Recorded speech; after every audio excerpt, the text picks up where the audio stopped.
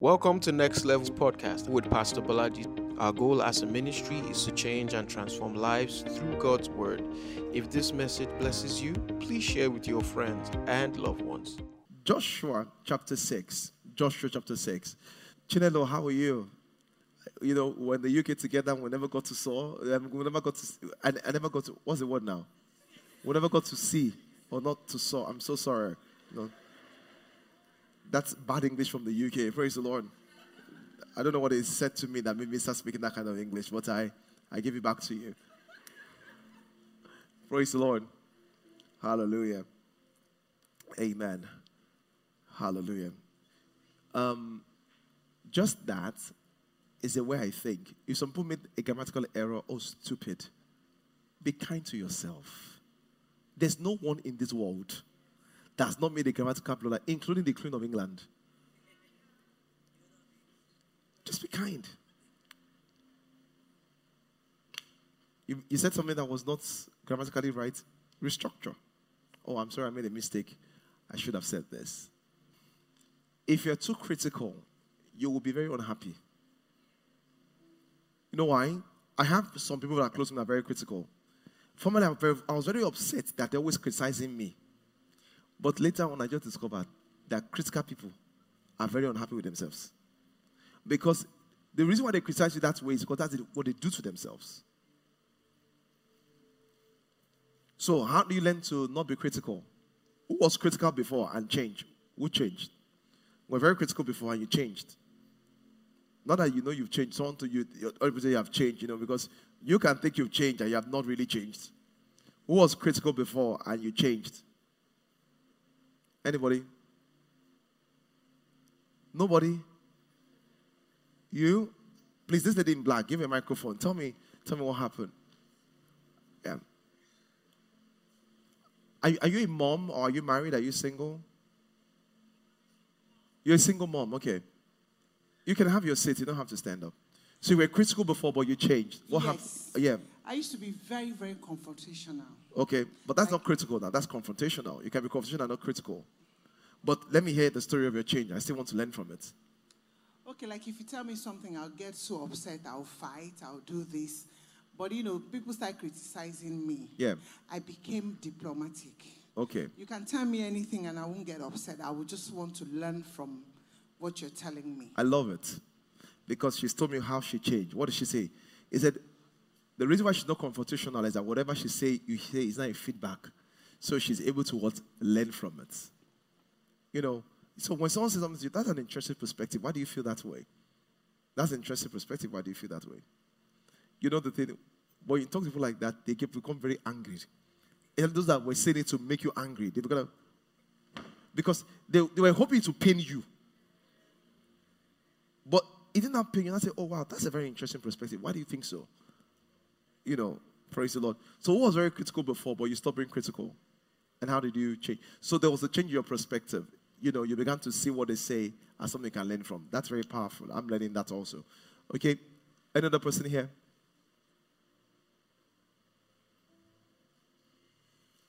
Nobody? Yes. Say something, yeah. You were very critical and you stopped being critical, yeah. Yes, sir.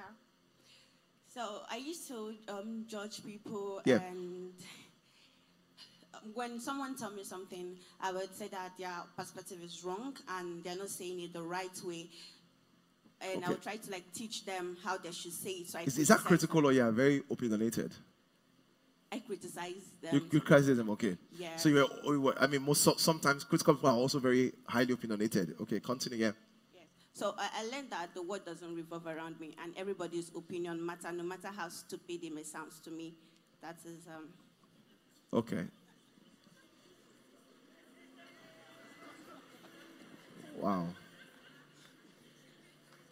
So it sounds stupid to you, not that they are stupid, right? No, as far as you don't think they are stupid, that's fine. If you know it sounds stupid to you, so the lens in which you're looking at it, that is the lens of stupidity. Okay, that's fine. Praise the Lord. Hallelujah. Okay, let's go in quickly. Joshua chapter 6, verse 12. So I wanted to see So what is self-doubt? Self-doubt are those thoughts that limit us by suggesting we can't do something or we're not good enough. Let's go back to the definition. Self-doubts are those thoughts that become a belief. They limit us. How do they limit us? By suggesting we can't do something or we're not what? Good enough. Self-doubt is so bad that many of you can't even charge for your product because you don't believe that someone will pay that price for it. Glory to God. I said glory to God. All right. So let's go. So what is self-doubt? Self-doubt are those thoughts that limit us by suggesting that you can do something or you are not good enough. You can do something and you're not good enough. So why is it important for us to overcome self-doubt? Number one, self-doubt will ultimately lead to unfulfillment. You know why? Because there'll be things you want to do you will never ever do because you're doubting yourself. And once you don't do them, then you become unfulfilled. Once you become unfulfilled, you become unhappy. So self-doubt will eventually lead to unfulfillment and what?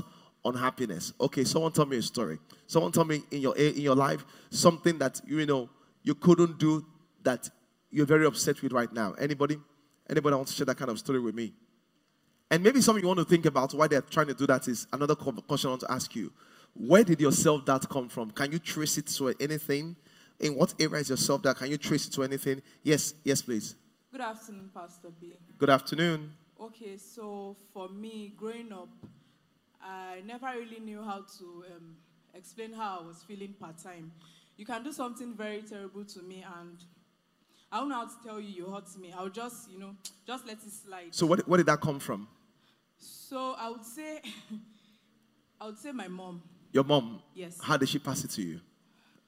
Okay, so not like she passed it to me, but my mom was a military woman for 29 years, and every little thing then she would just beat me. She would even give me a chance to explain. Even things that my siblings did back then, she would beat me for such things. I want to see where it came from.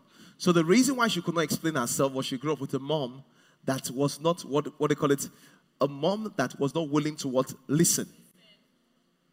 This is also the reason why men struggle, because we also meant that men don't cry, suck it up. And that's why suicide is higher amongst men than women, because they suck it up and kill themselves.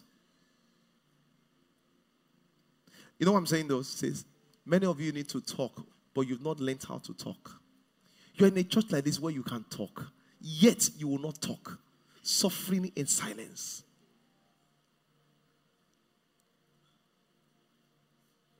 I've told you before, our church is not like other churches. We have imperfect people in our church. We have struggling people in our church. And it's okay. It's our calling. If you want a perfect church, there are great churches down this road. Go there. But when you stay there, you destroy their perfection because you're imperfect. So the reason why I'm saying so is that you must just learn. This is where I am, the bad side of this is that people try to take advantage of us. So because people know that our church is generous, I always get all these people that will rewrite things that give us money. In fact, some people plan to take the microphone to tell us what they need. Hoping that, and some, now I'm very careful. So when you tell, that's a good idea. Next person. Praise the Lord. I'm just telling you. But it doesn't change the fact that some people are genuine, some people, that's where they are. But we must just find a place to talk. Continue, ma'am. Okay, so even in all my relationships, when they do things that are really bad, I would not say anything. I'll just suck it up, just keep quiet. Yeah. Tell me one thing they did that was really bad and you didn't talk. Pastor B, we are in church.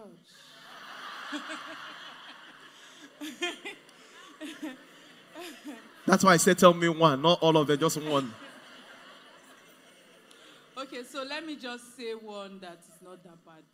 Yes, so I was with somebody that they like family meetings in their family. Any little thing, they'll just call family meeting. So, the other brothers started reaching out to me. They started having family meeting on your matter. When did you join us? And there was something that happened that it was a very little issue. We were just supposed to talk about it, right? And before you know what happened, he discussed it with his parents, and they never even asked for my own side of the story. That was just the end of the relationship. So, in instead of me to even go back and say, what happened? What did I do? I just left it like that. And I look back and I'm like, I wasn't supposed to lose that relationship. But because I could not talk. I'm listening to you. What? Do you have the microphone? So, because I could not talk, I just let it go like that. And sometimes when you feel about that relationship, what do you feel right now? I won't say it's regret because, God saved me in a way because there are some things that I was not really okay with then, right? But I just feel that was like the best relationship I ever had. But just because I could not talk, I could not go back to say, what did I do? How can I right my wrong, like they say? Do you regret it? Pastor B, this video. Yes, I do. You know why? I'm helping you admit your feelings. You can't deny you can't change what you deny. It's something, if you like someone, I like you, although I should not like you. So once you know that I have that feeling, then how do we change this? But sometimes saying, I don't. Why are you deceiving? So you must remember, I cannot change what I deny.